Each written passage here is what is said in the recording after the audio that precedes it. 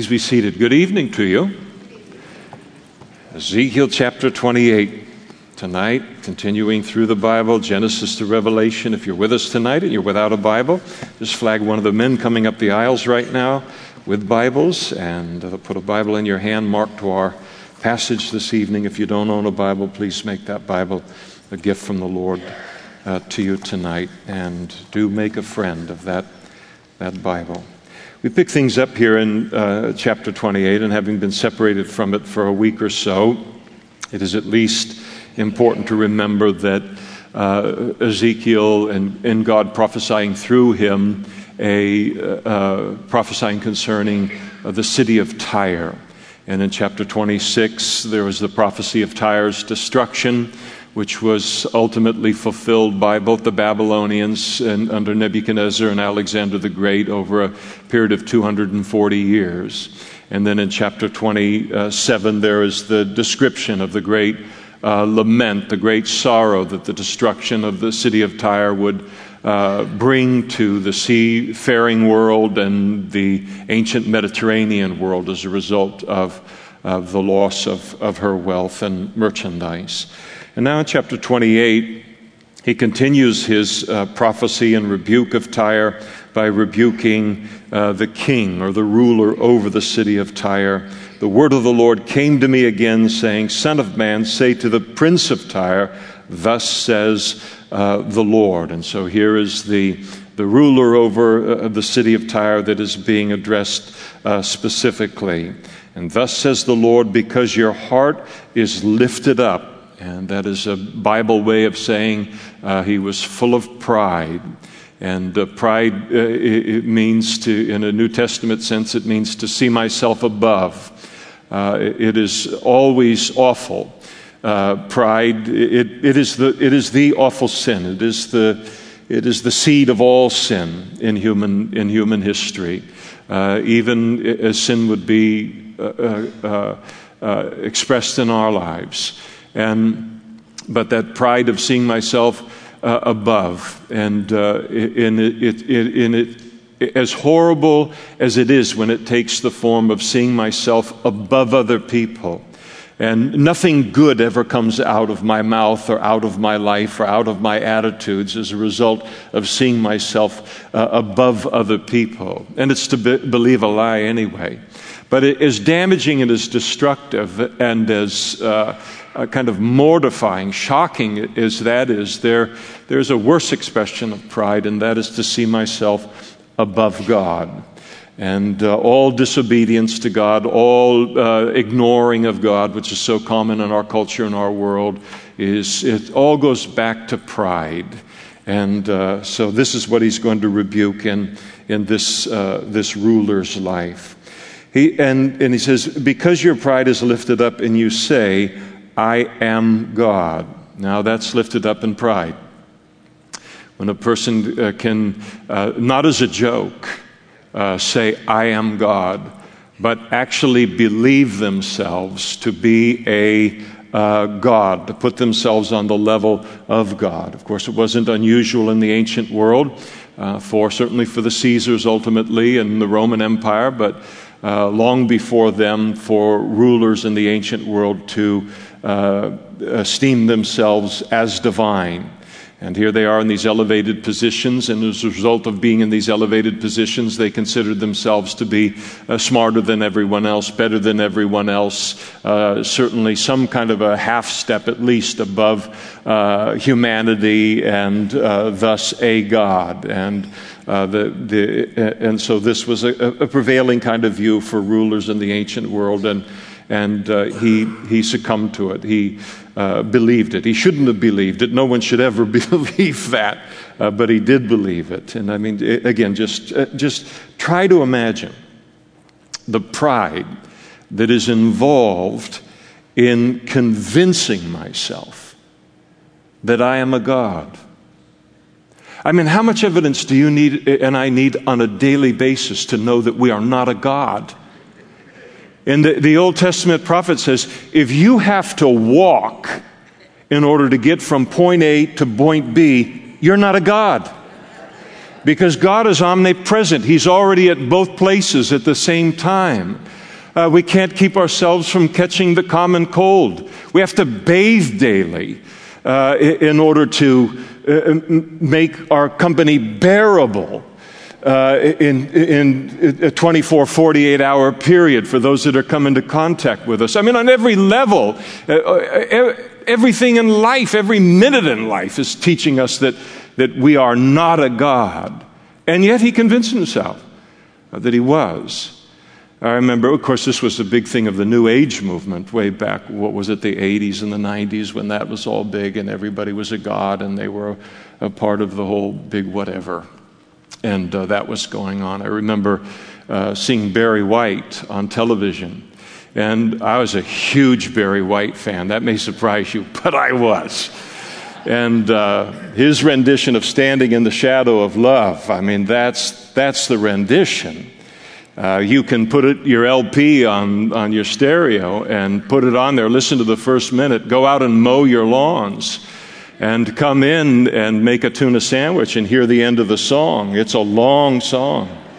But he was on this show being interviewed, and I really enjoyed his creativity and his talent and the Love Unlimited Orchestra and all that stuff. Really quite talented. And he declared in the course of the interview that he considered himself to be a god. And I knew he was good, but it never entered my mind that he had entered into that kind of category. And yet, that's kind of the New Age belief. I mean, all of Mormonism is founded on this belief. You've got the doctrine of eternal progression, summarized by the Mormon leader Lorenzo Snow. And as he declares it, for Mormonism, as man is now, God once was. As God now is, man may be. And it's the same old lie.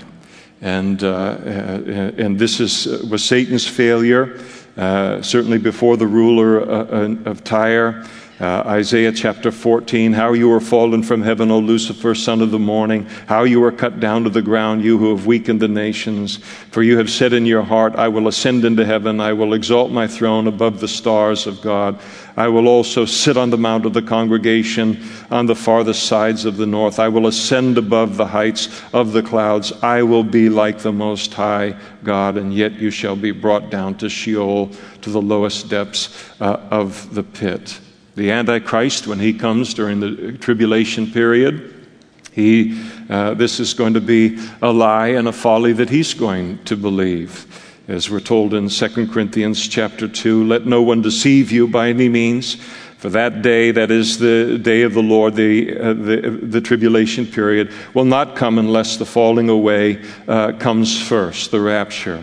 And the man of sin is revealed, the son of perdition, who opposes and exalts himself above all that is called God or all that is worshipped, so that he sits as a god in the temple of God, showing himself that he is God. And this was the view of the prince as well. And there's a whole world of people who consider themselves, that they might not articulate it this way, but they live as if they are God, as if there is no other God and nothing supreme in the world beyond themselves. And so you say, I am a God. I sit in the seats of God in the midst of the seas. And yet, and that's an important yet, you are a man. I mean, you can fool yourself on planet Earth, and plenty of people do fool themselves in terms of what we can convince ourselves that we are, but nobody's ever fooled in heaven. Yet you are a man and not a God. This is known as clarity. Again, back to the two great rules of the universe. Number one, there is a God, and number two, you're not him. And when we say that, it's almost like, this is like the comedy hour for the pastor. Except that's in the culture. That's what people believe. And they may not be able to articulate it with that kind of boldness, but they live that way, and they believe that way. So yet you are a man and not a God, though you set your heart as the heart of a God, though you've convinced yourself that you are. Behold, you are wiser than Daniel. There's no secret that can be hidden from you. With your wisdom and your understanding, you have gained riches for yourself and gathered gold and silver into your treasuries. One of the reasons that he thought and became convinced that he was a god was because of his wisdom, his expertise. It was no small thing to reign over a prosperous kind of kingdom like Tyre was a part of with the Phoenicians. And so he was doubtless very talented, very, very smart, very, very wise, able to look at a situation, assess it, consistently make great decisions so that everything that he was associated with would prosper.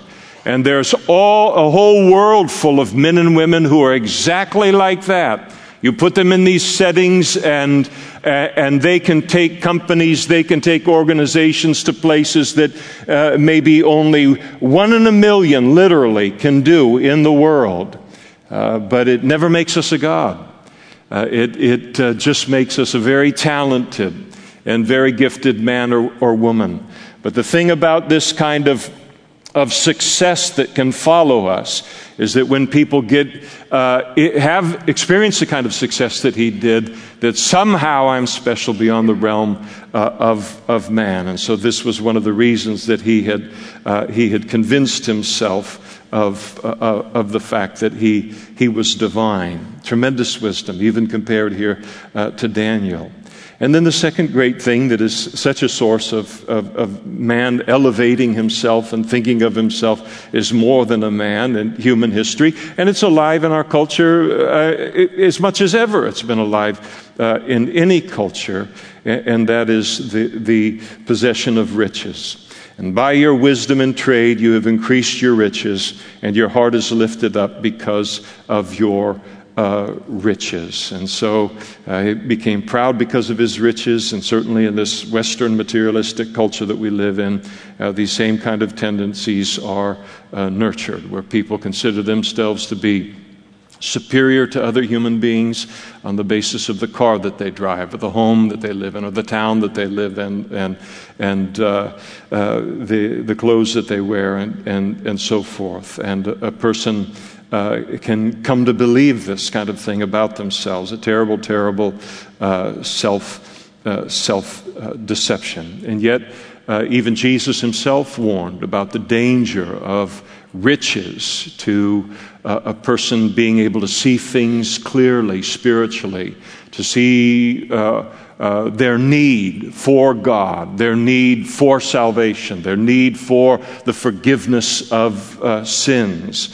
Jesus spoke to his disciples in the encounter following the encounter with the rich young ruler. And Jesus looked around and said to his disciples, "How hard it is for those who have riches to enter into the kingdom of God." And it really is. And the disciples were astonished at his words, but Jesus answered again and said to them, "Children, how hard it is for those who trust in riches to enter into the kingdom of God." Because to have riches is very easy then to trust in riches rather than in God. And thankfully, all people can be saved. But it's the very kind of thing that causes this. This is why when you look around the entire United States, look around California, and there's a reason why the Central Valley if California has a Bible Belt, it is the Central Valley. And it is because we are the more modest, I'm not trying to be clever with Modesto, but I mean the more modest part of California.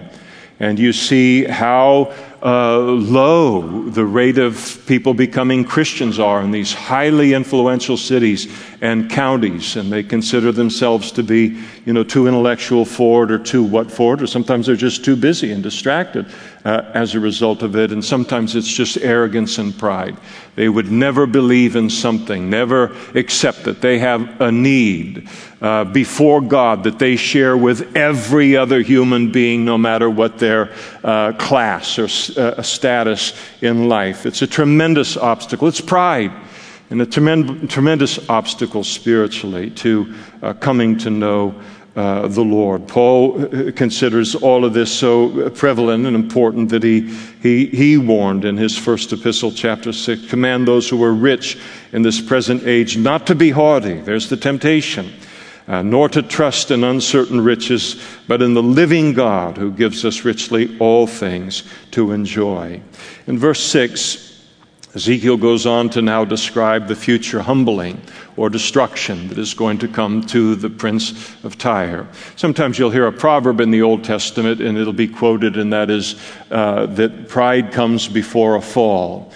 In the quoting of the proverb, but it's a misquotation of the Bible, of that proverb. The proverb actually states that a haughty spirit comes before a fall, and pride comes before destruction.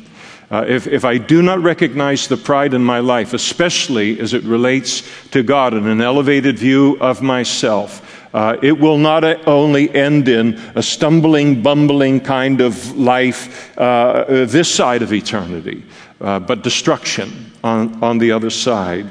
And so there's always a judgment that comes on pride. And I ask the Lord all the time, just keep me alert to this. Not that I have any particular cause or particular tendency toward pride above anybody else that I'm aware of, but maybe that's pride, right?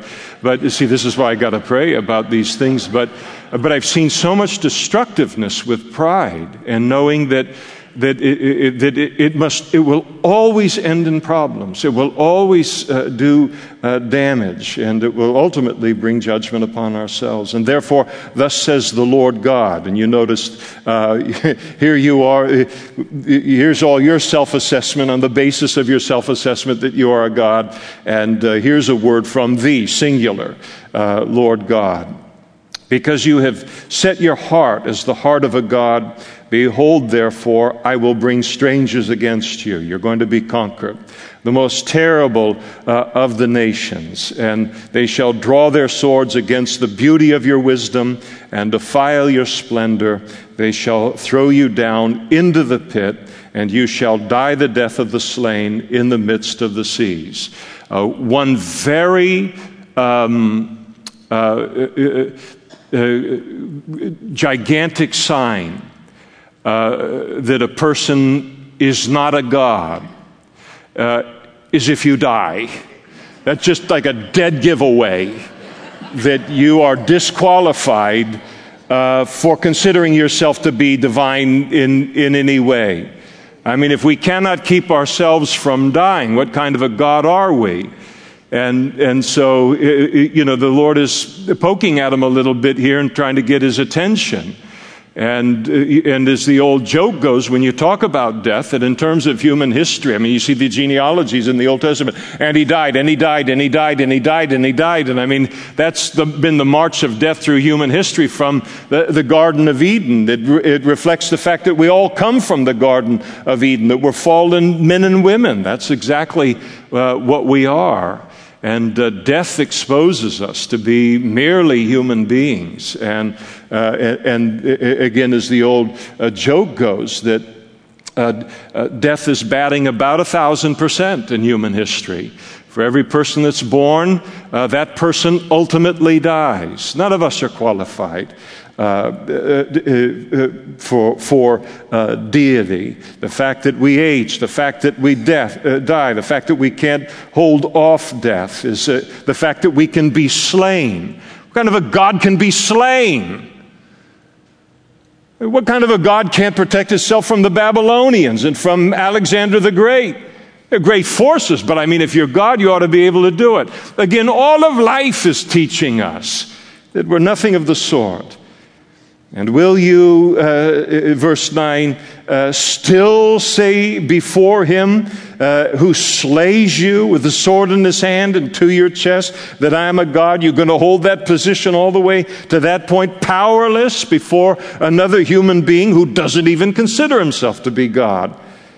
And in the hand of him who slays you, You shall die the death of the uncircumcised, and that is the death of the godless. The uncircumcised was like the most common person with no concern for God at all. And by the hands of aliens, for I have spoken, says the Lord God. And there is only one Lord God. And so this self-deception would ultimately be completely exploded on the day of his death. So the problem wasn't with the fact that this man prospered or that he was wise and became rich off of his wisdom. It's just that he then made that all of that a source of his pride, and then gained a high, very exalted view of himself. And again, the whole world today that we live in is filled with these kind of people. The arrogance towards God today in our culture. And you just look at people, what they think, what they do, what they speak about the church, what they speak about God, what they speak about Jesus Christ, and I think to myself, you better hope there isn't a God. But I know better. There is. And I hope you humble yourself related to that. But the arrogance of our culture, how God is treated, how Christians are treated, how it's all mocked and scorned, and even the idea of God. The arrogance within our culture is just awful. And all of us, before we come to know the Lord, I mean, all of that's going on. But just to be aware of it, there is no future in pride, not one bit. And then in verse 11, Ezekiel moves on and he begins to prophesy. Moreover, the word of the Lord came to me, saying, Son of man, take up a lamentation for the king of Tyre, and say to him. So we had the prince of Tyre, who was the ruler of Tyre. Now you have the king of Tyre. And the language changes. In other words, God now moves from rebuking the prince of Tyre to rebuking now the king, the true king behind the prince of Tyre, and it is none other than the devil himself. And why would Ezekiel bring the devil up at this particular point in this prophecy against the prince of Tyre? It's because the king of Tyre was the true king. Behind all of the thoughts, all of the lies, all of the motivations, all of the pride and arrogance of the prince of Tyre and believing what it is that he believed. And everything he believed, as we saw in quoting from Isaiah chapter 14, everything that the prince of Tyre believed about himself is what the devil believed about himself, and was was judged related to it. It's just to believe the same old lies in human history.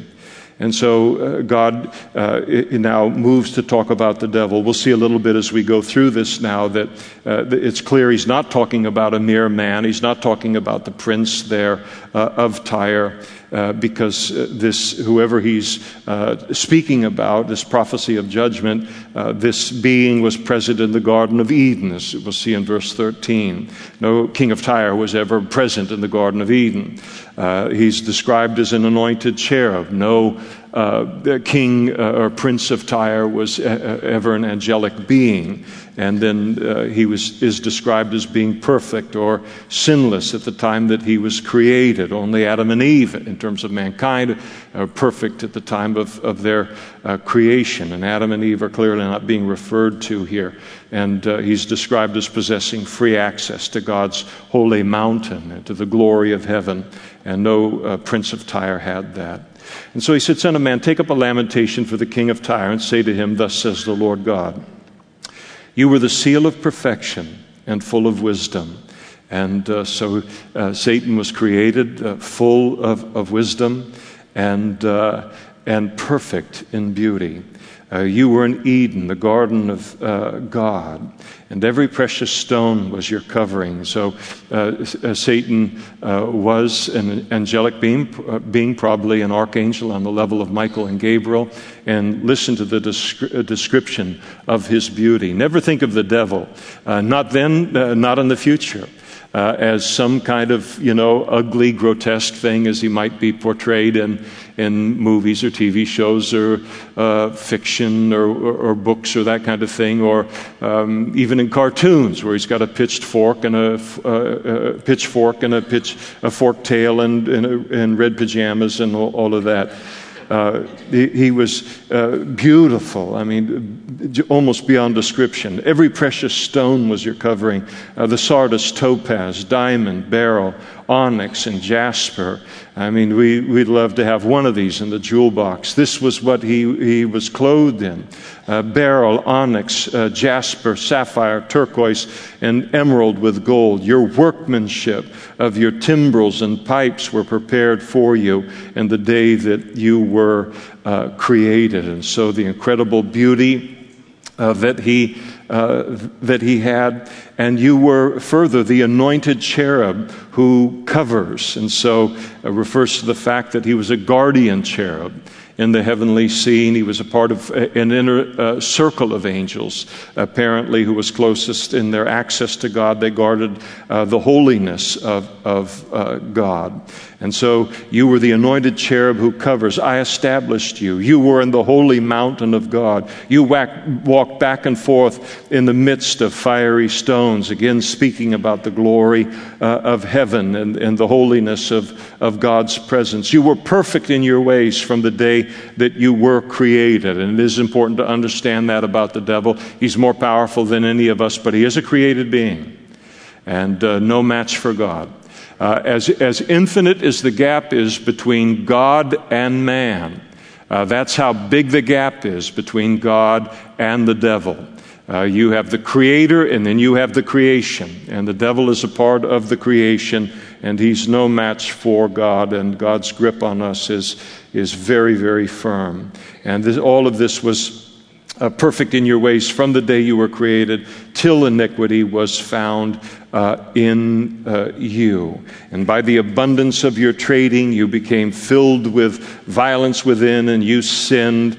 And therefore I cast you as a profane thing out of the mountain of God, and I destroyed you, O covering cherub, from the midst of the fiery stones. And so speaking about the devil being cast down from his exalted position in heaven, you remember when the 70 came back that had been sent out by Jesus. They came back after going through the surrounding regions and preaching the gospel and casting out demons, and God was healing through them and all. And they came back and said to Jesus, I mean, even the demons are, subject to us. And Jesus said, don't be, impressed by that. I saw Satan fall from heaven. Be impressed with the fact that your name is written in the book of life. And Jesus spoke about that fall, that casting down from that position. Your heart was lifted up because of your beauty. You corrupted your wisdom for the sake of your splendor. I cast you to the ground. I laid you before kings that they might gaze at you. And so here, due to his rebellion, cast down, and you defiled your sanctuaries by the multitude of your iniquities, by the iniquity of your trading. Therefore, I brought fire from your midst. It devoured you, and I turned you to ashes upon the earth in the sight of all who saw you. And so one day, the judgment of the devil is going to be as thorough as the judgment that fell upon the prince of Tyre. Is spoken of in Revelation chapter 20, verse 10. The devil who deceived them was cast into the lake of fire and brimstone, where the beast and the false prophet are, and they will be tormented day and night forever and ever. It is important to realize, if you've never heard it before, that the devil does not rule in heaven. Never believe those comic strips in the newspaper. He is a participant. In hell. He is a participant in hell, in Gehenna, the eternal lake of fire. He does not rule there. The reaction of hell or Gehenna Upon his arrival, verse 19, all who knew you among the peoples are astonished at you, and you have become a horror and shall be no more forever. People are going to be stunned when they ultimately see the beauty of the devil one day, and outwardly, and all of the kind of wisdom and privileges that he had, and that something could be that beautiful, come from that kind of perfection, and ultimately become so grotesque, so ugly, so indescribably awful. And that's what pride does, and what it turns a human being into. And they'll marvel at the end of pride, in terms of, even with the devil, in terms of the eternal lake of fire. And then the word of the Lord came to me, saying, here now he makes a prophecy against Sidon, which is commonly referred to with Tyre in the Old Testament. They were both these kind of harbor kingdom towns. And the word of the Lord came to me, saying, Son of man, set your face toward Sidon and prophesy against her, and say, Thus says the Lord God, Behold, I am against you, O Sidon. I will be glorified in your midst, and they shall know that I am the Lord when I execute judgments in her and am hallowed in her. For I will send pestilence upon her and blood in her streets. The wounded shall be judged in her midst by the sword against her on every side, and then they shall know that I am the Lord. And the reason for Sidon's judgment, remember this goes all the way back as we into chapter 25, where God began to speak about his judgment on the nations that surrounded Israel, because they rejoiced in his judgment upon the children of Israel. And he spoke about Ammon and Moab and Edom and Philistia, then Tyre, and then now he moves on to Sidon. And it was the same thing. It was the same sin of rejoicing in God's judgment upon the Jews. Those in Sidon did the same thing, and it displeased the Lord. They took advantage of God's chastening of his people to then pile on, and as we've already seen in the earlier chapters, that God notices that, and it greatly displeases him, and he then will turn and judge us if we participate in that kind of thing. And then he moves on and declares, and there shall no longer be a prickling briar or a painful thorn for the house of Israel from among all who are around them or who despise them. Then they shall know that I am the Lord. And so God is speaking all the way concluding from chapter 25, talking about what all these nations did to try and heap even more suffering upon the children of Israel. And the Lord said that he would remove this prickling briar or painful thorn that they were to the house of Israel. And then he spoke wonderfully of his plan for Israel in the future. Thus says the Lord God, when I have gathered the house of Israel from the peoples among whom they are scattered, and am hallowed in them in the sight of the Gentiles, then they will dwell in their own land, which I gave to my servant Jacob. God reiterates the fact that this judgment is going to be a period of 70 years in Babylon, but they will return to their land. And they shall dwell safely there, build houses and plant vineyards. Yes, they shall dwell securely when I execute judgments on all of those around them who despise them. Then they shall know that I am the Lord their God. And so again, Israel was very disobedient to the Lord. He chastened them, but we are to steer clear of piling on to any chastening that God does in the lives of his children. And again, never ever bet against Israel and the plans that God has for Israel. The yet future. Everyone has to be saved the same way, but God still has a portion of his future plans still involve Israel. And then coming to recognize Jesus as their Messiah.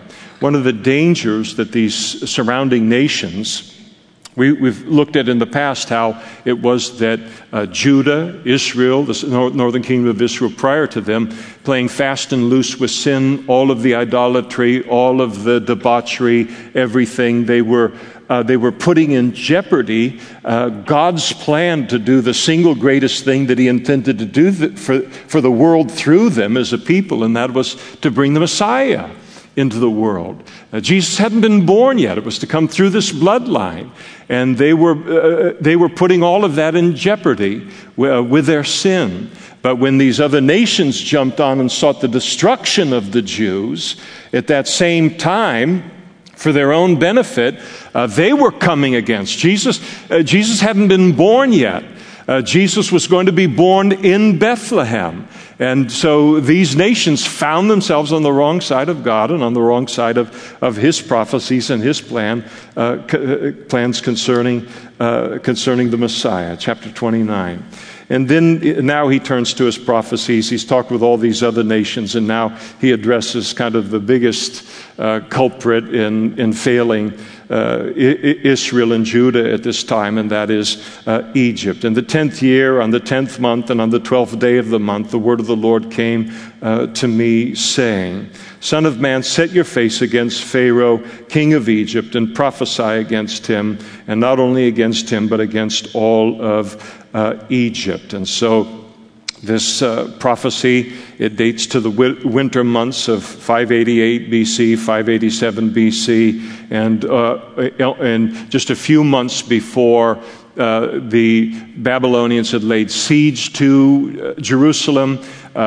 Egypt was going to come up out of Egypt to attack the Babylonians in order to break the siege off of Jerusalem. The Babylonians would break away from that siege and then push Egypt back into their own boundaries and then reestablish the siege over Jerusalem, take it. But after they had taken Jerusalem, then they proceeded to go back south now and to even things up with Egypt. And so, and the prophecy that Ezekiel is giving here is intended to, months ahead of time, to cause any Jews who were believing that somehow deliverance for Jerusalem was going to come on the basis of some deliverance at the hands of Egypt, that was completely false. Their only hope lie in repenting of their sins and turning back to God. The Pharaoh that's described here is Pharaoh Hophra, and he's singled out really for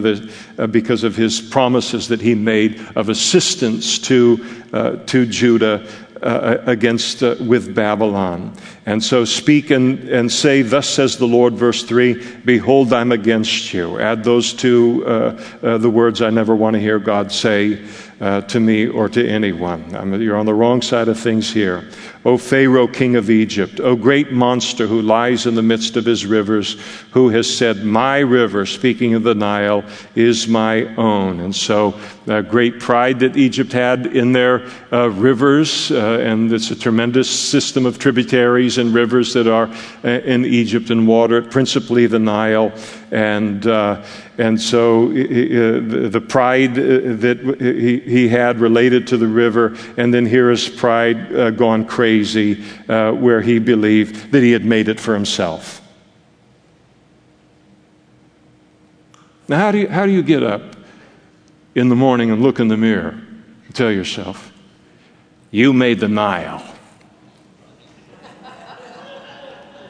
Well, you might do that, but how do you get up in front of people and tell them that? I mean, for the same reasons that we're talking about the prince of Tyre. It's absolute nonsense. And so, but this is the self-deception. And of course, the Egyptians at this point in time, they did believe that their pharaohs were divine, at least a step above human beings, and had this divinity and viewed as a god.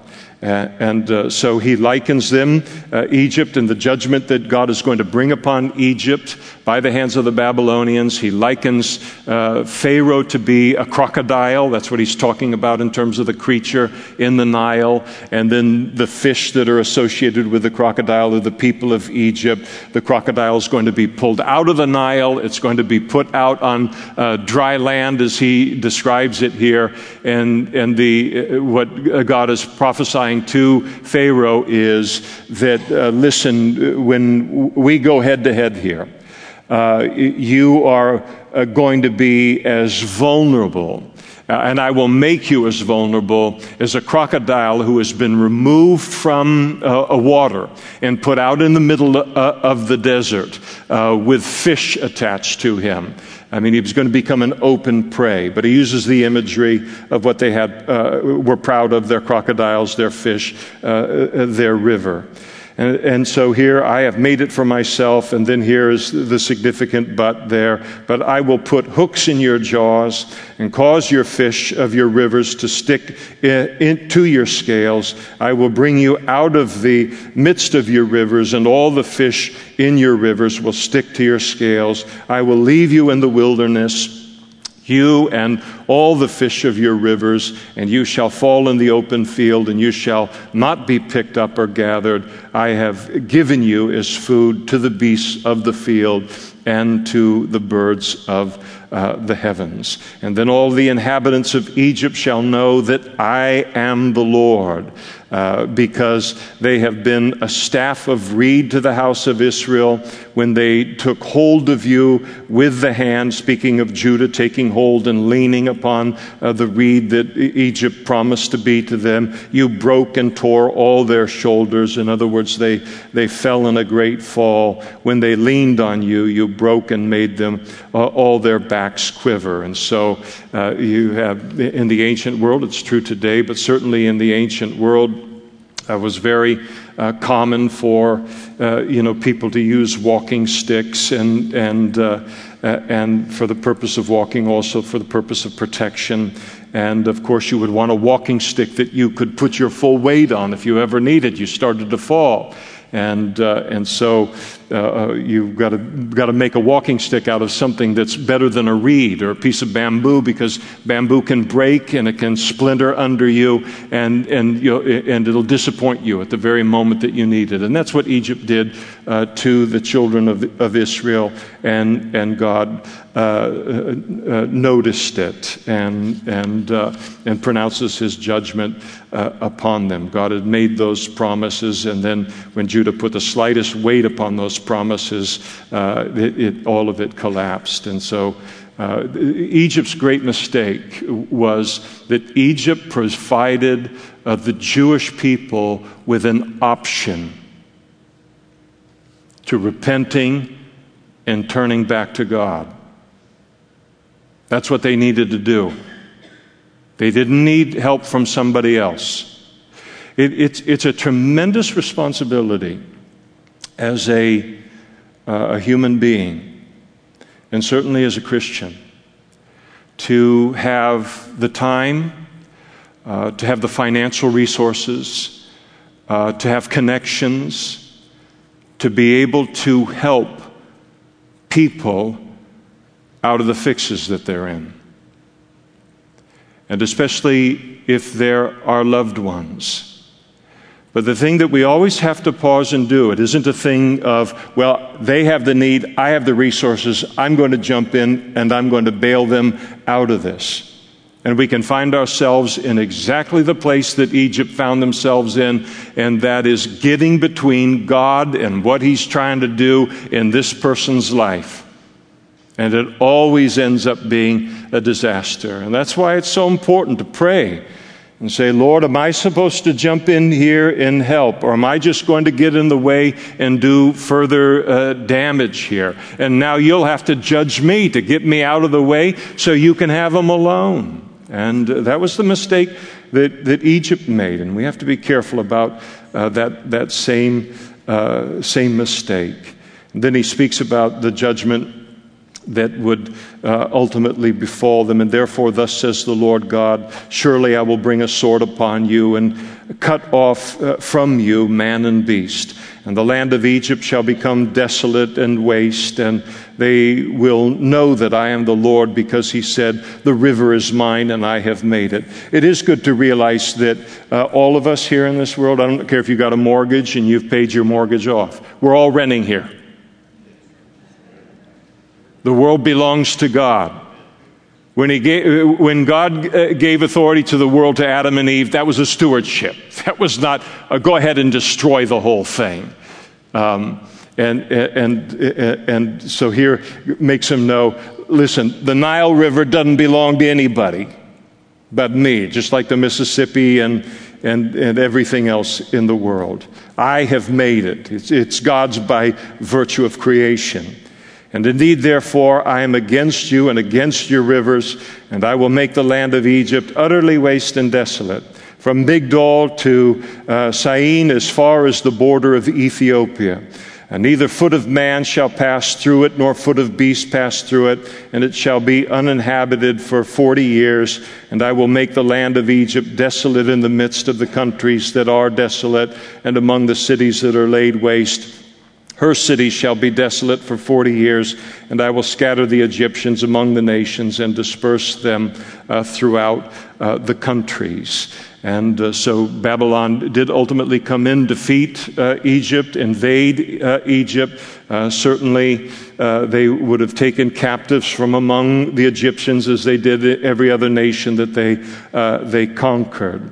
And thus says the Lord, verse 13, at the end of 40 years, I will gather the Egyptians from the peoples among whom they are scattered. I will return them to their land after 40 years, not 70. So the children of Israel, they owed God for the neglect of giving God his Sabbath year for 490 years. They owed God 70 years. Egypt would be 40 years. And I will bring back the captives of Egypt and cause them to return to the land of Pathros and to the land of their origin, and they shall be a lowly kingdom. Verse 15 is a very interesting prophecy concerning Egypt. It shall be the lowest of kingdoms. It shall never again exalt itself above the nations, for I will diminish them so that they will not rule over the nations anymore. Fascinating that Egypt was one of the great civilizations in human history, and certainly the power in the Middle Eastern world for such a long period of time. And yet God says, after what happens here with this defeat at the hands of the Babylonians, you will never rise to that power or have that kind of a position in the world or the region ever again. You're never going to rule over nations again. And so we see it for a long, long history now. Egypt exists. It is a great nation in its own right in the Middle East, but it is a shell of its former self in terms of influence and in terms of ruling over anything above itself. And so God said, after this, you'll be a nation, but you'll be in a diminished capacity. And so we see it every time we read an article about Egypt today. No longer will it be the confidence of the house of Israel, but will remind them of their iniquity when they turn to follow them. Then they shall know that I am the Lord God. And it came to pass in the 27th year, in the first month, on the first day of the month, that the word of the Lord came to me, saying, Son of man, Nebuchadnezzar, king of Babylon, caused his army to labor strenuously against Tyre. Remember, as we saw last time, Nebuchadnezzar is the one who gave the first shot at trying to conquer the city of Tyre in its original place before they moved a half mile to the island, a half mile off of the shore. And Nebuchadnezzar committed 13 years to the siege and the attempted conquest of Tyre. And by the time he broke through the walls and into the city, all of the wealth had been moved to the city that had been built a half mile offshore. He didn't get anything to reward his army. In the ancient world, you took the spoils from the country that you defeated in order to pay your military. Again, militaries are expensive things. We will find out in our nation's history, as soon as we start dealing with a deficit and we realize that you just can't print money indefinitely, and I hope I die before that bill comes due. But we're one of the few nations where we go in and we fight people, and then we don't demand a recompense for the expense. In fact, we then pay to rebuild the nation. that we were forced to deal with. But that wasn't the way it worked in the ancient world. Things were a little more black and white on all of that. And so he had labored. The Lord had prophesied that he would do so to take Tyre, but he didn't receive any payment, and God will not be any man's debtor.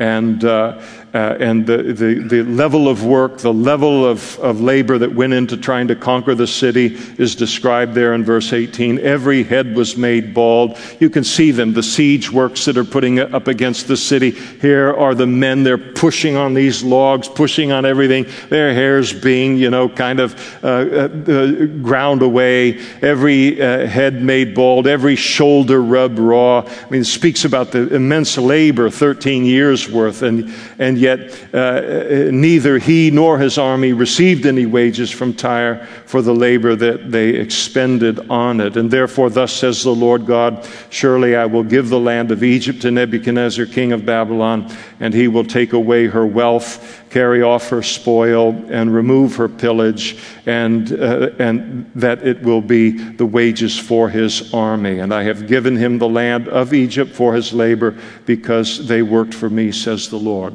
So the Lord isn't saying that this is his principle.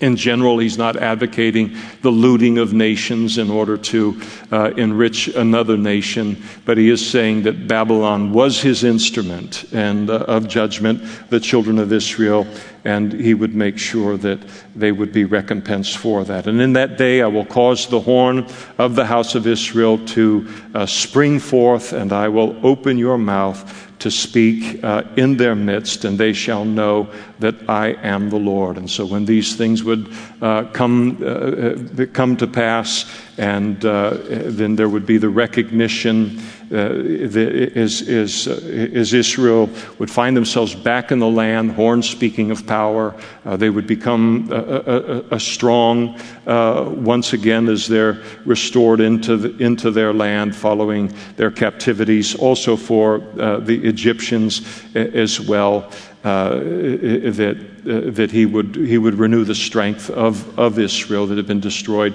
by Nebuchadnezzar. And so Ezekiel, he delivered this message to the people so that when it came to pass, they would know that God alone is the Lord. And so we'll stop there tonight and pick it up. This continued pronouncement of judgment upon Egypt, it occurs, for another 3 chapters until we get to 33, and we'll pick that up next time. Some of you are John Bachman, would you come up?